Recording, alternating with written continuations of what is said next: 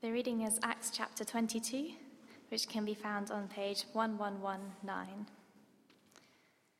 It's beginning at verse 1. Brothers and fathers, listen now to my defense. When they heard him speak to them in Aramaic, they became very quiet. Then Paul said, I am a Jew, born in Tarsus of Cilicia, but brought up in this city. Under Gamaliel, I was thoroughly trained in the law of our fathers, and was just as zealous for God as any of you are today. I persecuted the followers of this way to their death, arresting both men and women, and throwing them into prison, as also the high priest and all the council can testify. I even obtained letters from them to their brothers in Damascus, and went there to bring these people as prisoners to Jerusalem to be punished. About noon, as I came near Damascus, suddenly a bright light from heaven flashed around me. I fell to the ground and heard a voice say to me, Saul, Saul, why do you persecute me? Who are you, Lord? I asked. I am Jesus of Nazareth, whom you are persecuting, he replied. My companions saw the light, but they did not understand the voice of him who was speaking to me. What shall I do, Lord? I asked. Get up, the Lord said to me, and go into Damascus. There you will be told all that you have been assigned to do.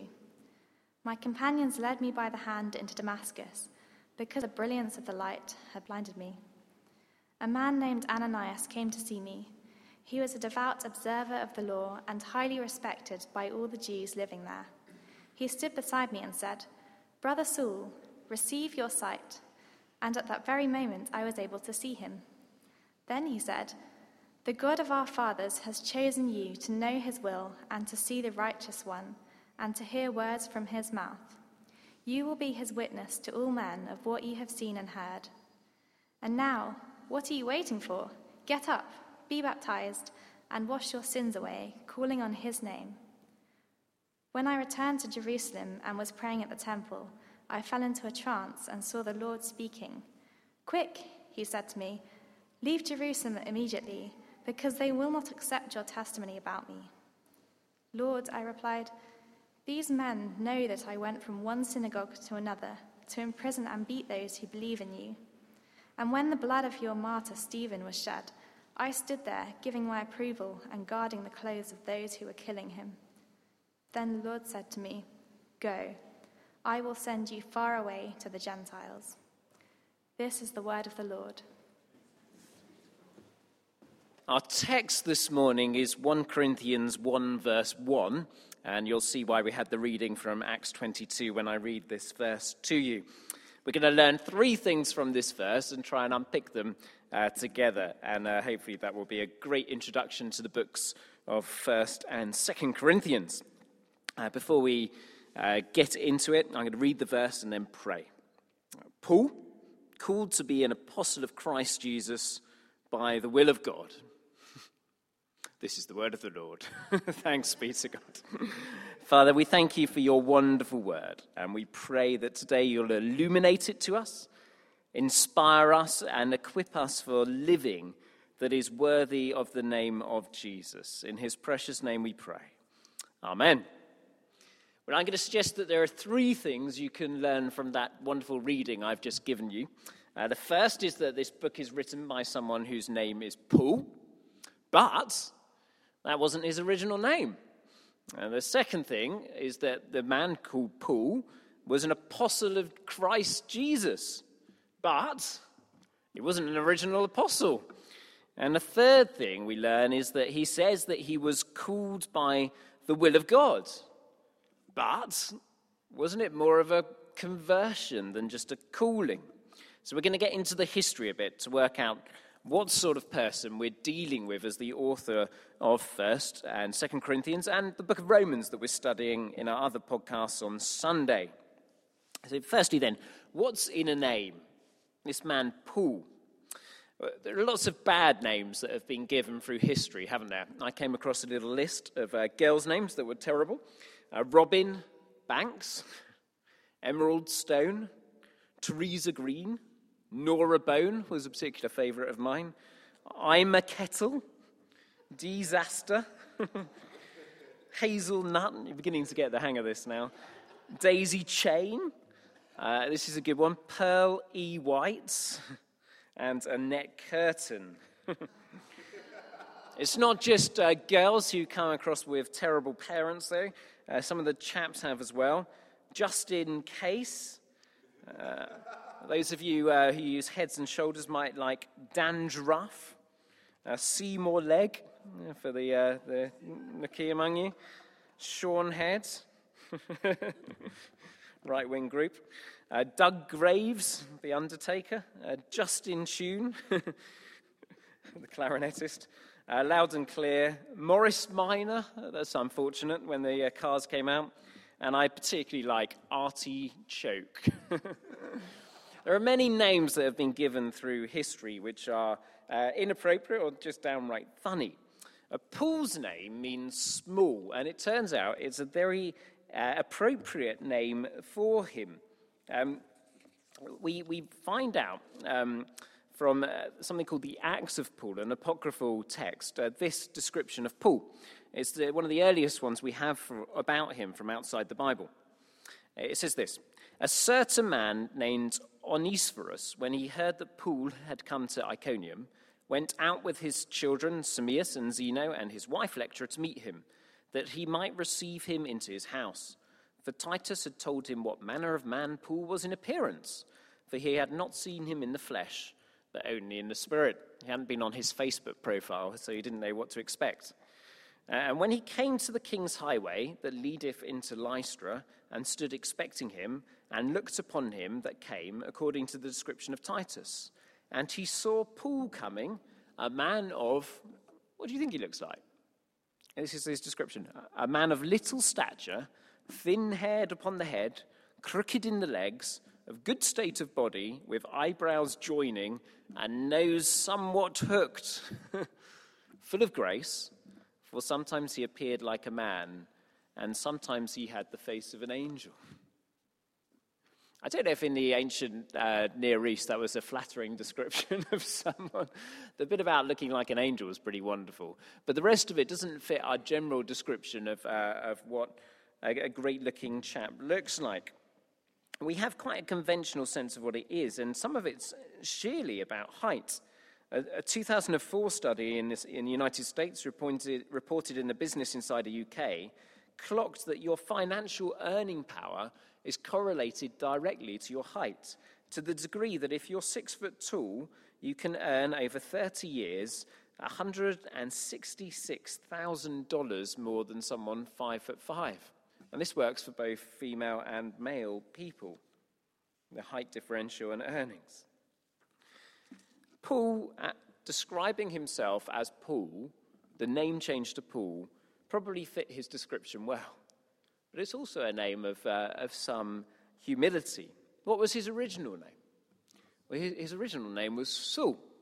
Saul in the Old Testament was a man of great stature, head and shoulders above other people. It was a great biblical name. He was the man picked to be king. It was a totally kosher name. Saul, as king, was a heroic, tragic figure, absolutely, but head and shoulders above the rest of his peers when Samuel called him. Sadly, he did get caught up in his own importance and let other people down, but it was a name that could conjure up images of a historical giant of a man. Paul chooses the name Small instead of Saul. And what was he thinking? Well, there are 3 possible reasons, and you can decide for yourselves.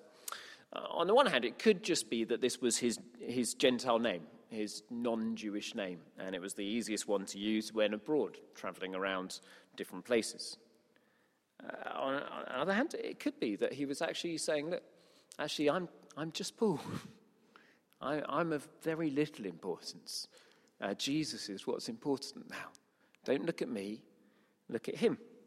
And thirdly, it might be that he just wanted to say, look, something really different has happened in my life.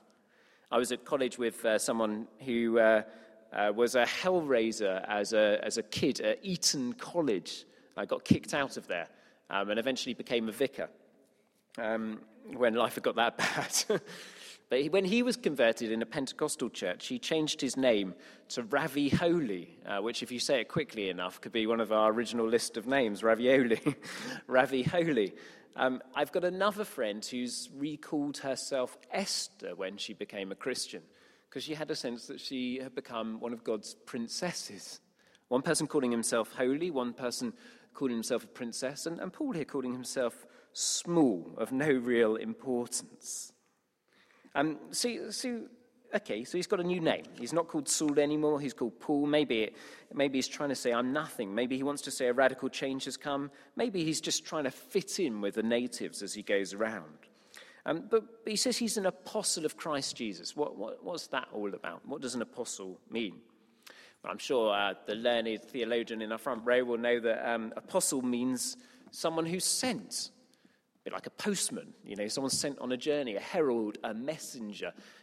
If I ask Dennis to go and do an assembly at a school down the way, he's apostolically going. He's been sent on a journey and is doing an apostolic commission. But in the scriptures, it has technical meanings as well. And I can think of 7 different ways apostles used in the New Testament. You may think of more.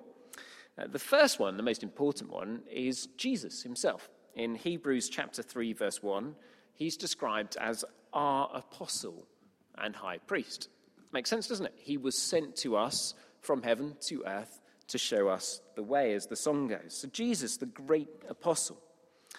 But it can also, just a bit like the example with Dennis, mean anyone who's sent on a mission. This includes Andronicus and a woman called Junia in Romans 16, verse 7. Barnabas, Paul's friends, could be called an apostle. He's sent on missionary journeys. And people nowadays often talk about Mary of Magdalene and the other women who saw the empty tomb being the apostles of the resurrection, those who were sent to Peter and the others to say, look, he's alive, he's alive. That's not an imitation of their accent, that's just me keeping you awake. So it could be Jesus, it could be those sent on a mission. But there are also false apostles. We'll see lots of those as we go through Corinthians. People who say they've been sent, but God hasn't sent them. And then I guess what we mainly think of when we think of the apostles is the 12 disciples who then become the 12 apostles. But even saying the 12 shows us the next category, because one of them didn't make it past resurrection day, did he? And he was replaced by Matthias, who gets elected as an apostle at the beginning of Acts to replace Judas. And we hear nothing else about him afterwards. He's just like a bit of dice is thrown and he becomes an apostle. Boom. There are 2 other apostles mentioned in 1 Corinthians. One of them is James, the brother of Jesus, who becomes the great leader of the Jerusalem church. A wonderful character. Sometimes he and Paul don't see eye to eye. And then Paul himself. And if you look at 1 Corinthians 15, verse 7, you'll see them both mentioned there. And Paul says that he is the last of all the apostles, in this sort of capital A apostle, technical apostles, because Jesus appears to him also as one abnormally born. The apostles, capital A apostles, aren't just people sent on a little journey to tell people about Jesus. They're those who have been charged with the apostolic faith of sharing what is the definitive truth about Jesus, witnesses of him who have seen him face to face. And Paul says he is one who sees Jesus face to face as one abnormally born. The story is told in Acts 3 times, once in chapter 9 by the narrator, and then twice by Paul himself in chapters 22 and 26. And John Hurlbut, a historian, said, in all the history of Christianity, no single conversion to Christ carried with it such momentous results to the whole world as that of Saul the persecutor, afterwards Paul the apostle. He becomes an apostle, commissioned to tell the world about Christ. But how does it come about? What was he before? Well, before he was this persecutor. And what happens to him is dramatic. One moment he's persecuting the church. He's on the road to Damascus, as you may remember.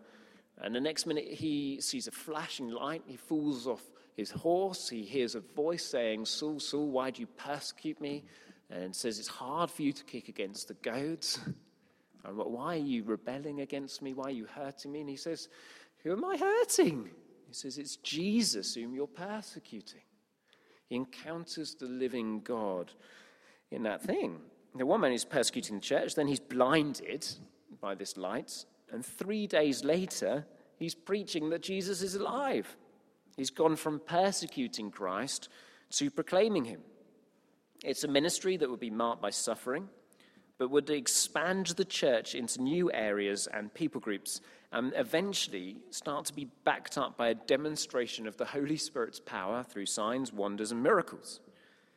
But all the while, in Paul's life, there will be people who question this small, suffering servant for his track record as an enemy of Christ, for being small of stature, for not being one of the originals, and even for suffering too much along the way. If God really loved you, why are you getting beaten up so much? So how does he become an apostle, capital A apostle of Christ Jesus, and why? And that's our sort of third section, called by the will of God. So we've got Paul, first section, an apostle of Christ Jesus, second section, third section, called by the will of God. And the lovely thing, if you read through the whole New Testament, which I do recommend doing regularly, at least every year, is that Paul tells the story differently as he gets older and wiser. Isn't that nice? And imagine we have a brand new curate or intern in the church, and one of the things they want to let you know is they're definitely not any worse than the previous curate or the current other interns. They want to let you know that they have made the grade. They've got great theology credits and qualifications, and they really have been sent here by God. So they let that out in their early letters or in their early sermons. That's just what Paul does in Galatians 2, 6-9. Listen to this. It's fantastic. He's talking about Peter, James, John, all of the great apostles in Jerusalem. But those who seem to be the leaders, I say this because it makes no difference to me what they were. God does not judge by outward appearances. Those leaders, I say, made no new suggestions to me. On the contrary, they saw that God had given me the task of preaching the gospel to the Gentiles, just as he'd given Peter the task of preaching the gospel to the Jews. For by God's power, I was made an apostle to the Gentiles, just as Peter was made apostle to the Jews. James, Peter, and John, who seemed to be the leaders, recognized that God had given me this special task. That's Paul a few years into his ministry. 10 years later, in this letter that we're now studying, he writes in 1 Corinthians 15, verse 9, I am the least of all the apostles. Time's a funny thing, isn't it? And as you get a bit of perspective on yourself, as you get a bit of perspective on who you are in relation to who God is, and you see how much God values all the people around you that you initially want to assess yourself against, suddenly you go, actually, crikey, I really ain't that much at all, am I? I'm the least of the apostles. But it doesn't end there. It doesn't just end by going, I'm the least of the apostles. In the letter to 1 Timothy, which some people dispute that Paul wrote, but for many reasons I'm convinced that he did, it says this, I thank Christ Jesus our Lord, who has given me strength, that he considered me trustworthy, appointing me to his service, even though I was once a blasphemer and a persecutor and a violent man. I was shown mercy because I acted in ignorance and unbelief. The grace of our Lord was poured out on me abundantly, along with the faith and love that are in Christ Jesus. Christ Jesus came into the world to save sinners, of whom I am the worst. Do you see this story? He's gone from I'm not least of all the apostles to I am the least of the apostles to I'm the chief of sinners. What a beautiful trajectory over a lifetime. An undefended life. It's not that he's got down on himself. It's not that he's unnecessarily negative about himself. It's not that he's got a bad self-image. It's that he truly understands that gap between God's holiness and our own holiness on our own. And realizes increasingly that it's Jesus who makes the difference. He doesn't need to compete with the people around him anymore. He doesn't need to fight his corner. He just needs to lift up the name of Jesus, and then all people can be one to God. You know, sometimes God picks the most unlikely of us and only gradually shows us how unlikely it was that he chose us. If he showed us the whole thing in one go, it would overwhelm us. Let me say that again. Sometimes God picks the most unlikely of us and only gradually shows us how unlikely it was that he chose us. He's so kind, isn't he? It just gives you enough of a hint that you need him to begin with. It doesn't point out the massive gaping deficits in our souls and our spirits and our hearts and our minds. Just enough for us to realize that we need a Saviour. And when we come running to him, he fills the gap. God chose Paul to shine to the world. It was years of hidden training that came together over time to change nations and history through Paul's ministry. So what about you and what about me? I was listening to someone this week being asked the question, if you could have dinner with anyone in history, who would it be? Dennis came up with a fantastic medley of people, including the current despotic president of North Korea and Nicky Gumbel, the evangelist, which sounded like a fantastic dinner party. But someone else said, I'd love to have dinner with Paul and trade places with him for a day if I could and experience what his conversion was like. Have you ever related to that? It's the sort of, if only I had this, then I would that sort of thing, you know. If I could be overwhelmed, then I would have more faith. But let's have a think about how similar Paul was before and after his conversion on the Damascus Road. If you think about it, he had the same height. He had the same stature. He had the same mannerisms. He had the same education. He had the same Jewish heritage. He was a Jew. He had the same leadership skills, and frankly, he had the same bolshiness as well. And yet, he's able to describe himself as being a whole new creature. Much that is the same. One key thing that's different. And if you think about when a baby is born into the world, between the last moments in the womb and the first moments that it lives in the world on its own, there's lots of similarity, isn't there? Same size, same limbs, the baby's got the same eyes, the same ears before and after birth. It has the same heritage, it has the same family. But now it's breathing and feeding on its own. It can see the light. And it's much the same for us with being born again. Understanding the similarity before and afterwards might help us get through the gap of the process that has to happen. It's as much continuity as it is discontinuity. And then there's a long, slow process of growing up in the spiritual as well as in the natural. I wonder if you've ever been put off being born again, not just by the, what now sounds like a cheesy title because of what might be seen as bad evangelism, but because you worry that it would be too big a step, too soon, too sudden for you.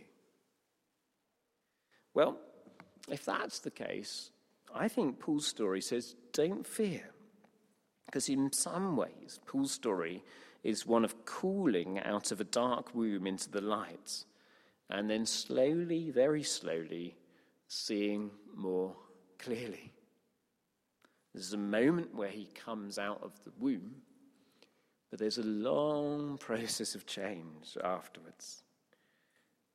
So, if God's been knocking on the door of your heart, and you've been waiting for a Damascus Road experience, it might be that the light will come as you allow God to push you out of your comfort zone, out of the womb, and say, look here, I want you to start feeding and breathing and seeing for yourself now. And that might happen in all sorts of ways, but it might just happen as a result of one of our thank you, sorry, please prayers where you say, thank you for loving me, sorry for my sins, please come into my life. And then gradually start breathing and learning for yourself. Maybe you've spent the last 9 months growing in a womb, or 19 years growing in a womb, but you've never started to breathe spiritually for yourself or see clearly for yourself. And Jesus says we must, not you should, but you must come out and breathe for yourself. You must be born again. It's the entry requirement for Christian faith. Not much changes. Still the same person, same height, same size, same clothes, same heritage, same mannerisms. Sometimes even the same sin patterns hang around. But change has decisively come, and growth is then possible. So if God's calling you today, why not step out as Paul did? Secondly, perhaps you need to be someone who remembers with Paul that we are all small, really. And choosing a name like Paul for yourself, rather than the Most High or most wonderful or exalted person, might remind you that the less there is of you, the more space there is for God. And maybe myself and you need to regularly just remember, actually, I'm very little, and it's all about you. May you become more, and I become less, like John the Baptist did. And I think that's what Paul did in his name change. And lastly, I just wonder, with Paul calling himself an apostle, but being one abnormally born, and getting all this opposition for his suffering or his stature or his stutter, or whatever it may have been, whether occasionally he might have felt a bit like the imposter in the room. Maybe that's why in Galatians he's so bolshy, trying to defend his corner, saying, I'm not less than any of you. I know I'm called. Maybe, just maybe, some of us occasionally feel like, I dare to say it, the imposter in the room. Do I deserve to be here? If they only knew. And actually what we find out is that God's call is irrevocable. And what God has begun, Paul says, I'm persuaded that he is able, that God is able, not me, but God is able to keep that I've entrusted unto him against that day. So if you ever feel like an imposter in your calling, in what God's given you to do, in your identity as a Christian, then remember that, well, that's pretty normal for most of us. But it doesn't depend on us. It depends on who has called us. It's not how well I've lived this out down the last 22 years, but who has given me this title in the first place? Who has signed his name in blood against my name and said, actually, you're mine? So if you're ever feeling like an imposter in what God's called you to do, remember that Paul felt like an imposter too and came through it. Let's pray together, shall we, as we close? Father, we pray that we will really know whose we are. Pray that we might be sent by you on all sorts of wonderful missions. Pray that we might be careful to be less of ourselves and more of you. And pray that wherever we feel weak or imposter-like, that you will remind us that it is you who's called us and not ourselves. And if there's anyone here, Lord, who needs to be born again, to start breathing for themselves, to come into the light, I pray now that you'll give them the grace to pray this prayer. Thank you, Lord, for loving me. I'm sorry for my sins. Please come into my life by the Holy Spirit and make me a new creature. In Jesus' name, amen.